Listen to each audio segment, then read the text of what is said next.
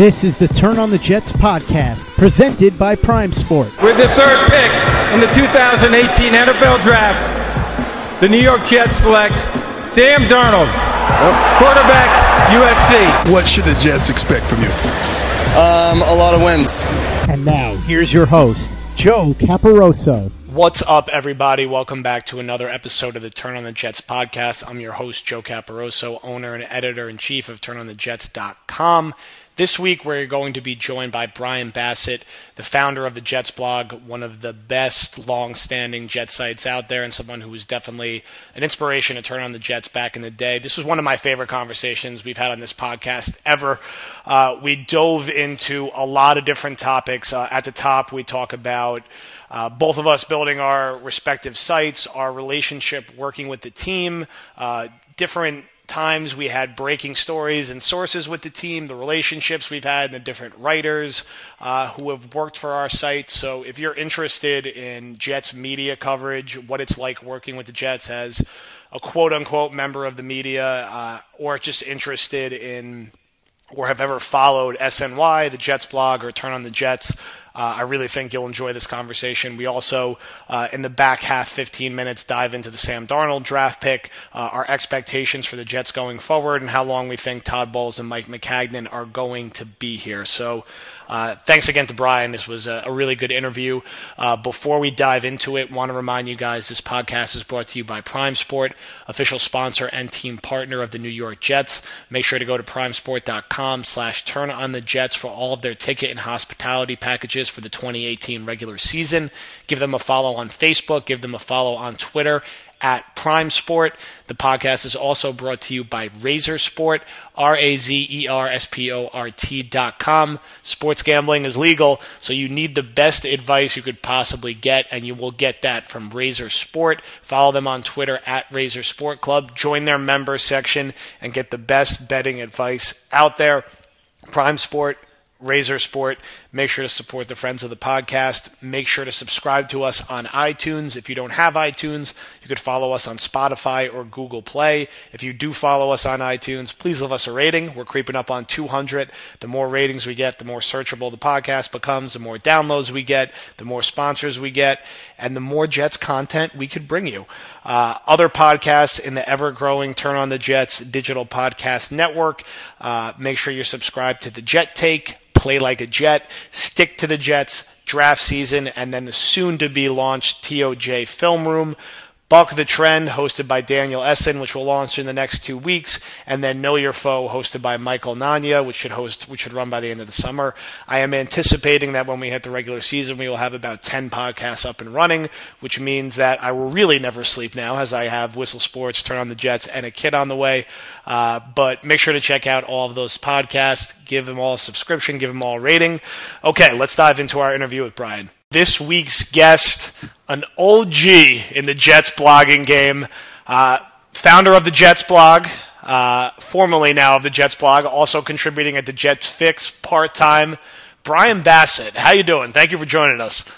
I'm great, Joe. Thank you for taking time to talk to me. I appreciate it. Absolutely. Before we dive into all the insanity around our favorite football team, could you talk us through your career as a Jets blogger, how it came to be that you ran the Jets blog, eventually partnered with SNY, and what you've evolved to doing now in your career? Because as somebody who was definitely inspired by and loved your site before I launched Turn on the Jets, I'm fascinated, to hear more about it and for people to hear more about the history behind everything. Absolutely, yeah. Thanks for asking. So I grew up in New York. I grew up in Westchester County, and I had a godfather who was a season ticket holder to the Jets. So he would take me to games. My first game actually was the one in which Dennis Byrd was injured. I was actually I really liked the Chiefs at the time. That was my first game too. That's the freakiest coincidence ever. I literally just said that in a podcast I was interviewed on today. That's insane. Wow. Yeah. So I loved Christian Okoye and Barry Word and all those guys, but being in the stands and kind of not knowing what was happening, I was young teenager, 13, 14, something like that. And And so being in the stands and really not knowing, and then getting in the car and driving home and hearing the news and watching the news over the weeks, like that really kind of, I don't know, ignited something in me. And so I was not like a big fan of like the Ken O'Brien era Jets, although I look fondly back on them and I've watched. But so all that led to me liking the Jets as a kid. And then I moved around up and down the East Coast. I went to school in Virginia and then, chased my now wife up to Boston. And so when I moved to Boston, I knew very few people, almost no one. I was living in a stranger in a strange land as a Jets fan and a Yankees fan, and it was 2004. And so at that time, Boston was on the rise, and I just was so sick of turning on the radio, and all you would hear was Red Sox, Patriots, nothing else. And so at one point I just said, like, I need something. And so some friends had talked about blogging, and I was like, well, let me just try this. So, I got a Blogger account and basically just started writing, and it was, a couple times a week or once a week. And then it just became this obsession for me. And I started writing more every day, multiple times a day, getting up early before work. This was never my full-time job. And I can get into more detail about that, but it was never my full-time job. So it was always something I would do late hours, lunch hours, early hours, and then time delay it like over the day. And then was blessed with finding Bent. It's a nom de plume, but Bent is a guy in the UK who has now started JetFix and still writes for SNY today. But basically what happened was, in getting to know and write, and everybody's looking for kind of connection and relationship, and you're trying to build community, and this is prior to Twitter and all that sort of thing. So the way in which you would kind of get cross promotion was you talk to somebody who has a Mets site, or you talk with whoever the Jets are playing this week and say, hey, let's do a question and answer, and I'll answer questions for you and you answer questions for me. And I know it doesn't seem very novel these days, but at the time it was like you're just trying to figure out ways to kind of hack the growth of your audience. And so, a couple things lead to a couple things, and, someone mentions you on USA Today, and, then you get asked to write, guest columns on AOL's Fan House, and then, that leads to a New York Times opportunity. And in that process, Matt Cerrone, who runs Mets blog, was a friend, was a mentor of mine, and he was going through the process of getting onboarded with SNY, and so they were looking to other digital properties too, obviously because SNY has a big Jets, what would you say? They do a lot of Jets content. Like they reached out to me and said, hey, we would love to partner with you. And so we partnered for a while, and then eventually they bought it outright. And then over time, like the kind of punk rock bootstrap DIY aspects of it change, become like it. I didn't have to worry about the advertising and audience. All I had to worry about was writing, and that was freeing in some ways. And it gave me access to fans and in new ways, and it gave me access to the team in new ways that weren't available to me prior. And so I'm so grateful for all that. But at the same time, it's like, this is a part-time job. I have a full-time job working in the technology industry. I now have a wife. I now have kids, and it's just, life starts to unwind quickly. So that's kind of led to me saying, okay, I need to take a step back. I still love this team. I just can't, give 4 hours a day to writing about this team, as much as it pains me to say that. Yeah, I think it's an interesting transition as you end up like building a site and then working on a site. How much time fully goes into it, not just from a writing standpoint, because like for me, like in a perfect world, like I would just write and tweet and podcast about the team. But when you're working for a site, like, I don't know, there's like, and you own the site or you're part of like what originally owned the site, it becomes like more involved in that. Like you said, whether it's negotiating the relationships with people you're doing business with, and you guys have the great situation of getting that partnership with SNY, or finding other writers and editing and making sure that everything is up to the standards of the site, that becomes very time consuming. And like you said, on top of a full-time job, you got to have a patient wife. I also have a wife from the Boston area who's been trying to drag me back there. Fortunately, I've won the short-term battle to keep us in this area. I don't know if I'll win the long-term war, but when did you kind of like, I feel like you do this for a while. You cover the team, and the part of becoming a fan, and then the part of trying to like somewhat subjectively or objectively analyze the team. Like when did that push and pull kind of get frustrating? Oh, that's a great question. Because I think early on I realized, within the first year, and to be clear, my wife she's from Virginia, so we lived in Massachusetts for 8 years and we absolutely loved it. But yeah, like we both went in saying like we're gonna hate this place, like with the core of our soul, and but we ended up loving it, but we moved back for family reasons and stuff. But anyway, so it's a good question on kind of that push and pull, because I think early days within the first year, when people were asking me, I said, like, I want access. I want to be in the locker rooms. I want to be on the sidelines. And when I was part of SNY, like I had that, and it was and it is incredible, and it's definitely different, and it's helpful, and you get to learn about people and see things in new ways. At the same time, I think I quickly realized like working in tech is probably more lucrative and less as insane as it sounds, like less volatile than working in journalism in this point in time. And like there is this, it's cooperative, like it's this interesting workplace, like to go and be in the media room. It's cooperative in that everybody works together every day, but it's also highly competitive, right? Because they want to be the one that finds the insight or gets the quote from a certain player or gets a scoop on this or that. And so like for me, I think what I realized quickly is I don't need to compete directly with these people who are very good at doing those things. But I also don't want to just be another fan. Like I kind of saw my role as like, how do I, and it's an overused word these days, but how do I curate the discussion around this team? Try and keep things positive, not spin too negatively. Look for good stories, look for interesting stories, look for personal, anecdotes or, things about players who are way down the roster that probably aren't going to be on the team come September, but have interesting lives and have interesting, compelling stories. Like, what are the things that we can focus on? They're going to inspire and, I don't know, maybe, provoke Jets fans in a new way or to think about things in a different way. And so like one of those things, for instance, for me was concussions. Like I for whatever reason, early on, I got the chance to talk with Chris Nowinski, who was really seminal in the concussion kind of movement in the NFL. So this is probably 2007, 2008, somewhere like that. And it really changed the way I thought about being a fan and consuming the sport and kind of my sometimes guilt about it.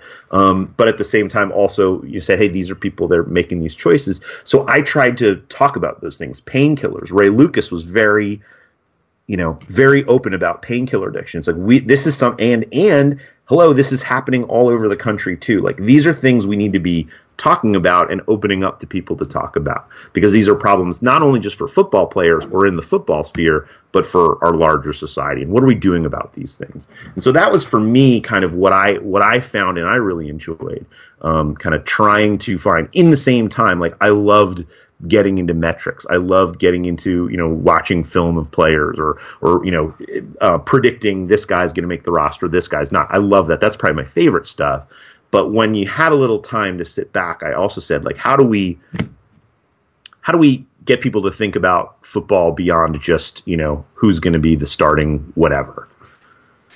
Yeah, I think, like you said, you got to find a unique angle and unique approach to it. It's just such a crowded space now, and it gets more and more crowded every year. And I've noticed that, the team has definitely become more friendly towards non-traditional media over the past few years and opened up a few more opportunities. But for me, like you said, and there's still plenty of people in my life, who are like relatively like well-known acquaintances who still think the Jets or turn on the Jets is my full-time job. It's not. Working for Whistle Sports is my, full-time job, and I love it, and I wouldn't switch that for anything. Because a lot of times people will question, why don't you try to be a beat writer for the Jets? And like, that's a hard job. I don't know if I want to do that job. I don't know if I want to go sit in Florham Park every day and try to get the same quote that 8, 9, 10 people are also pushing out there. At the same time, like you said, the times you do get access and the times you do get to work with the teams are really valuable and interesting learning experiences, and it kind of gives you a different perspective on the people in the building and the things that are happening there. I mean, our bread and butter has never been trying to break news stories or have sources in the building or be the first person to, leak out some quote or something. How did you find working with the team directly throughout your time there? They were always, I would say, like, Bruce and the staff are always amazing. They are super gracious. They were, because I didn't know what the heck I was doing. They were always very, like trying to help me understand, like, hey, this is the culture, and we want you to be part of this culture, but we also want you to respect the culture and understand it because I fully admit, like, I'm a tourist, right? When I'm in there, like, and I kind of like that. Like, I liked being this disruptor where it's like, oh, Brian's only here because it's the draft, or Brian's only here because it's training camp or whatever. I like that. Like, I like being the disruptive force, but not having to, like, I'm a person where I like building new things, coming up with ideas, but don't ask me to do the drudgery maintenance of it, like on a day-to-day basis. That's just not who I am. So, like, I liked the ability to come in and talk to people and kind of, shake things up a little bit. That was always fun for me. And then in terms of like breaking stories, you talk about that. Like, there were a couple things that I broke. There were some things I totally got wrong. One of them was Tom Gamble becoming the GM for the Jets, and then the other one was getting John Idzik right, which I did get. Which was, so basically the backstory on that quickly is there was a guy who he does insurance. And just in a very particular category, and all these teams have to go get insurance, and he happens to be a Jets fan, and he happened to read the site, and so he reached out to me, and he would give me information on this team's doing this team's doing that, and so when the time came for John Idzik to be named, like, I know I totally screwed up the Tom Gamble thing, sorry everybody, but like, this is actually happened. Like, this is going to happen. It will happen. And like, I was like, I don't know, 12 hours ahead of everybody else. So I've been to the mountaintop, but it's also exhausting, right? Like, I don't want to live on the mountaintop either. So it is very, very exhausting. We had one situation a few years back. I think it was pre-2016. I can't remember exactly. Basically, when the Jets released Santonio Holmes, we had a friend of a friend who knew that the Jets were releasing Holmes, which was not breaking news. Everyone knew they were going to release him. It was just a matter of when. And we got the go ahead, like, yeah, this is happening today. And so we put the story out on, I think, on a Friday. I don't think he actually technically got released until like Sunday night. And that 36 or 37 hours, we got a mix of credit for being ahead of it and a mix of nasty emails and tweets for lying and being full of shit. And then when it all happens, everybody who was saying that, of course, forgets that they ever said that. But I was like, was it really worth it? It wasn't worth it. Like, it was not worth like the angry tweets and the angry emails. Like, I'm like, this is not what we're going to do. And I'm not, like, it was a lucky situation that we found that out. And I'm not interested in like becoming like a permanent mole within Florham Park and getting that information. If we stumble across like a good piece of info, yeah, I'm happy to pass it along, but was not worth the stress to be 36 hours ahead or whatever it was of a player being released who everyone knew was going to be released anyway. And I was like, I am done with that going forward. Yeah, and there's also this like degree of like there's all this background information that you wind up getting if you don't jump on everything. Like, one of the guys who wrote for us, he was a lightning rod, but I mean, to his credit, he's amazing and he's super positive. Steiny, I think it's like Steiny31, I think is his Twitter. But Jake Steinberg, like he now works for a sports agency in New York. But he was like a freshman in high school, and he just said, hey, I want to contribute. And I was like, okay, great. Like, let's find things for you to do. Well, over time, Steiny builds up this amazing network of kind of marginal players, and has like parlayed that over the course of his career. So he's like 24 now, and he's in a major, like, he worked for CAA, like, and he's on the track to becoming an agent, and it's because he knows how to talk to players, he understands what their values are, like what matters to them, and so like there's all these other, and I'm so happy, like, he's one of the best people I've ever met in my life, so I'm so happy that like writing some, hey, here's the free agents, or who's kind of out there, who's going to be an undrafted free agent for the Jets, starting with that article when he was 14, 10 plus years later, now he's kind of in the business doing that. Like, that is more than any money anybody could ever give me, or the friendship that I have with this guy Bent in the UK. Like, that is worth more to me than any scoop I could ever get. Like, that's, and just the people that I've met, the millions of other people that I've met through writing and created relationships with. Corey Griffin, another big one, right? Like, we were friends. He read the site. He was kind of interning and working at ESPN. He left ESPN and was looking for something else. And I said, well, let's start a podcast together. So we started the podcast for SNY. And he was looking for work, and now he's, many other things happened, and he's did a lot on his own. And now he essentially runs part of NBC Sports, like the website's news desk, right? So, like, how cool. It's just cool to be part of other people's stories is kind of one of the big things that I enjoyed so much about it.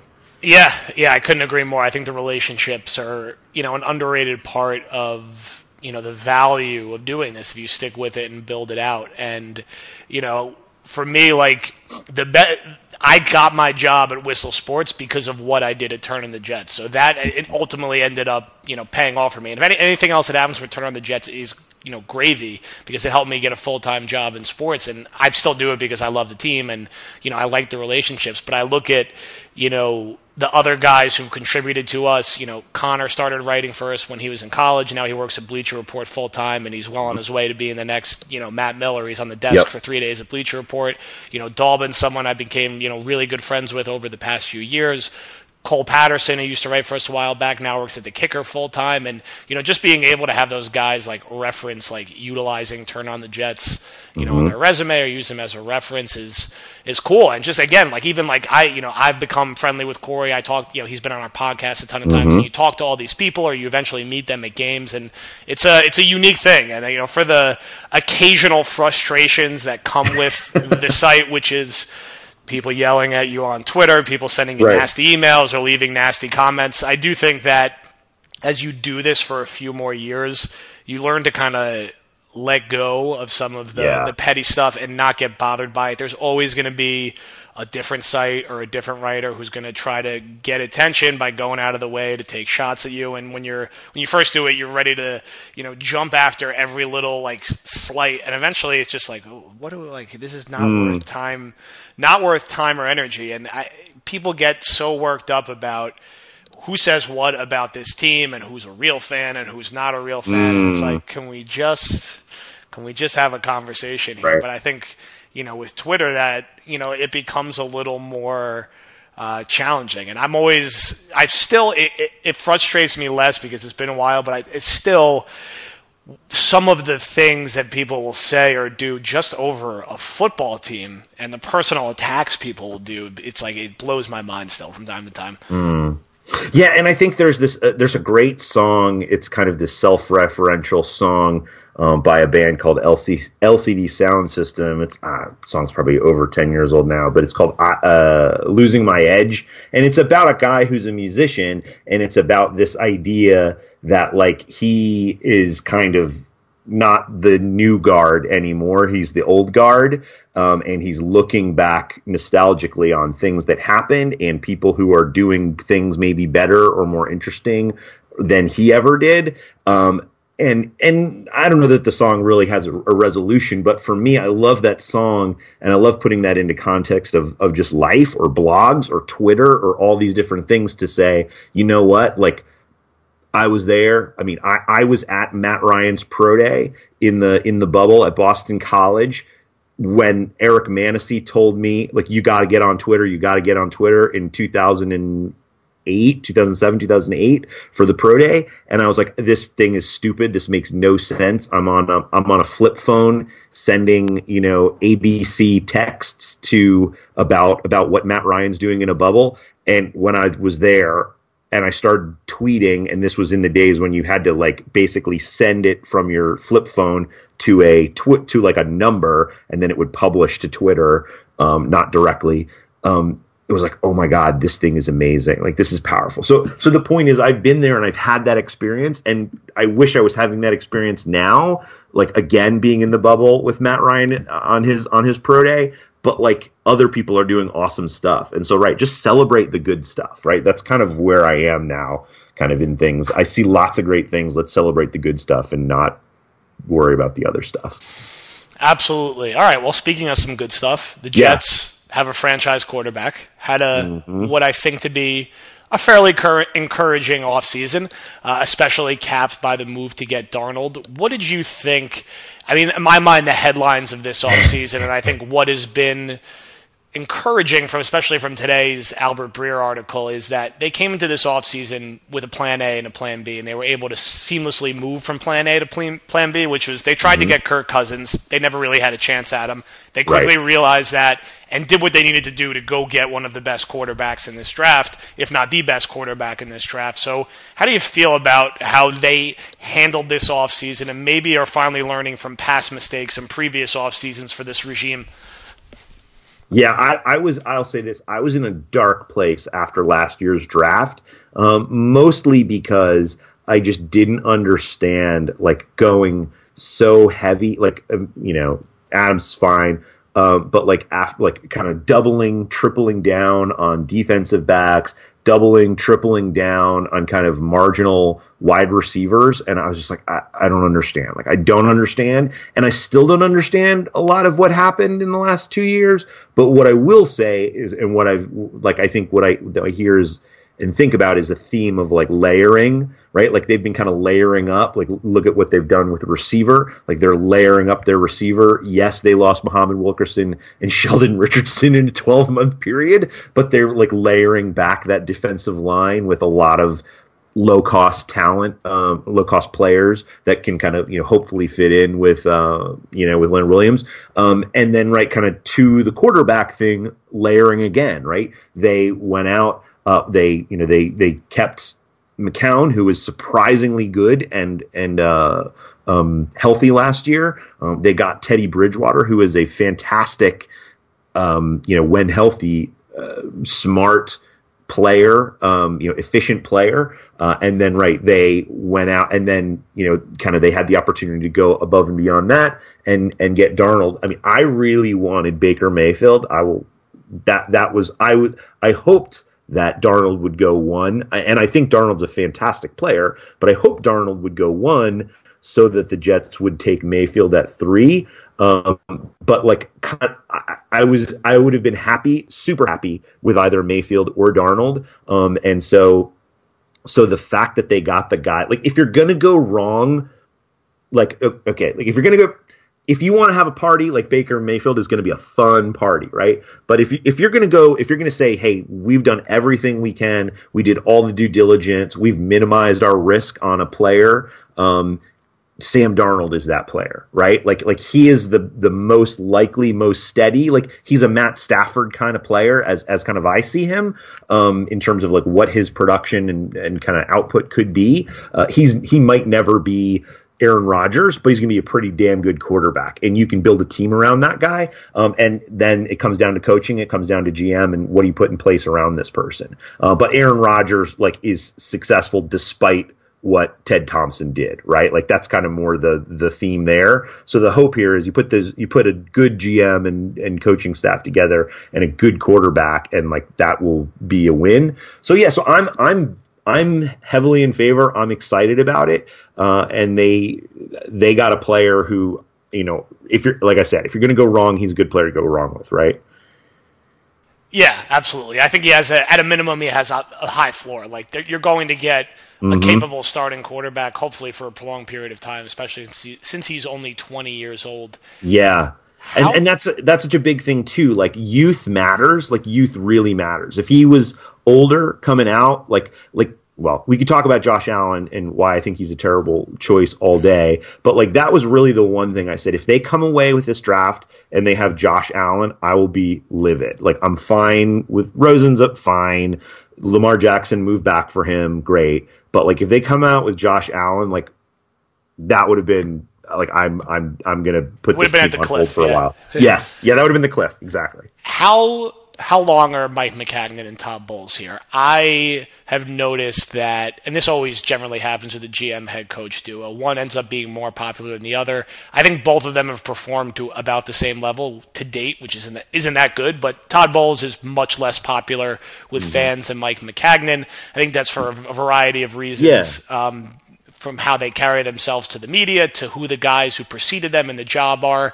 How long are these two guys here, and do they inevitably get separated at some point with Bowles getting fired first and then Maccagnan, quote-unquote, getting to hire his guy, even though he was hired before Bowles and was somewhat involved in the decision to hire him? Yeah, I think they both get 2 years at least. Unless just some crazy things happen. Right.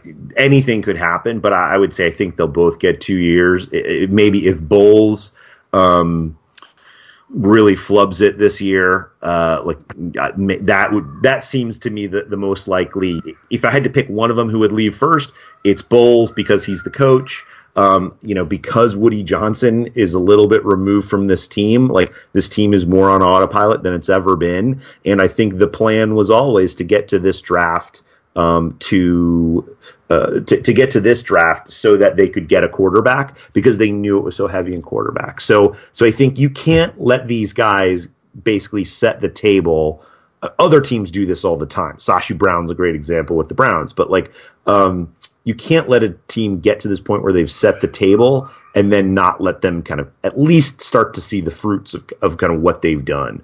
I think that would be a mistake, and Woody's going to be an ambassador for at least 2 more years, I would guess. So there's really no rush, and the team keeps getting more valuable. So what's the, if you're going to make a decision and let it live and breathe for a while. But ultimately, you're right. Like, are there better people out there? I think there are, but it could be right that Sam Darnold becomes a good enough player that it really doesn't matter what else they're doing.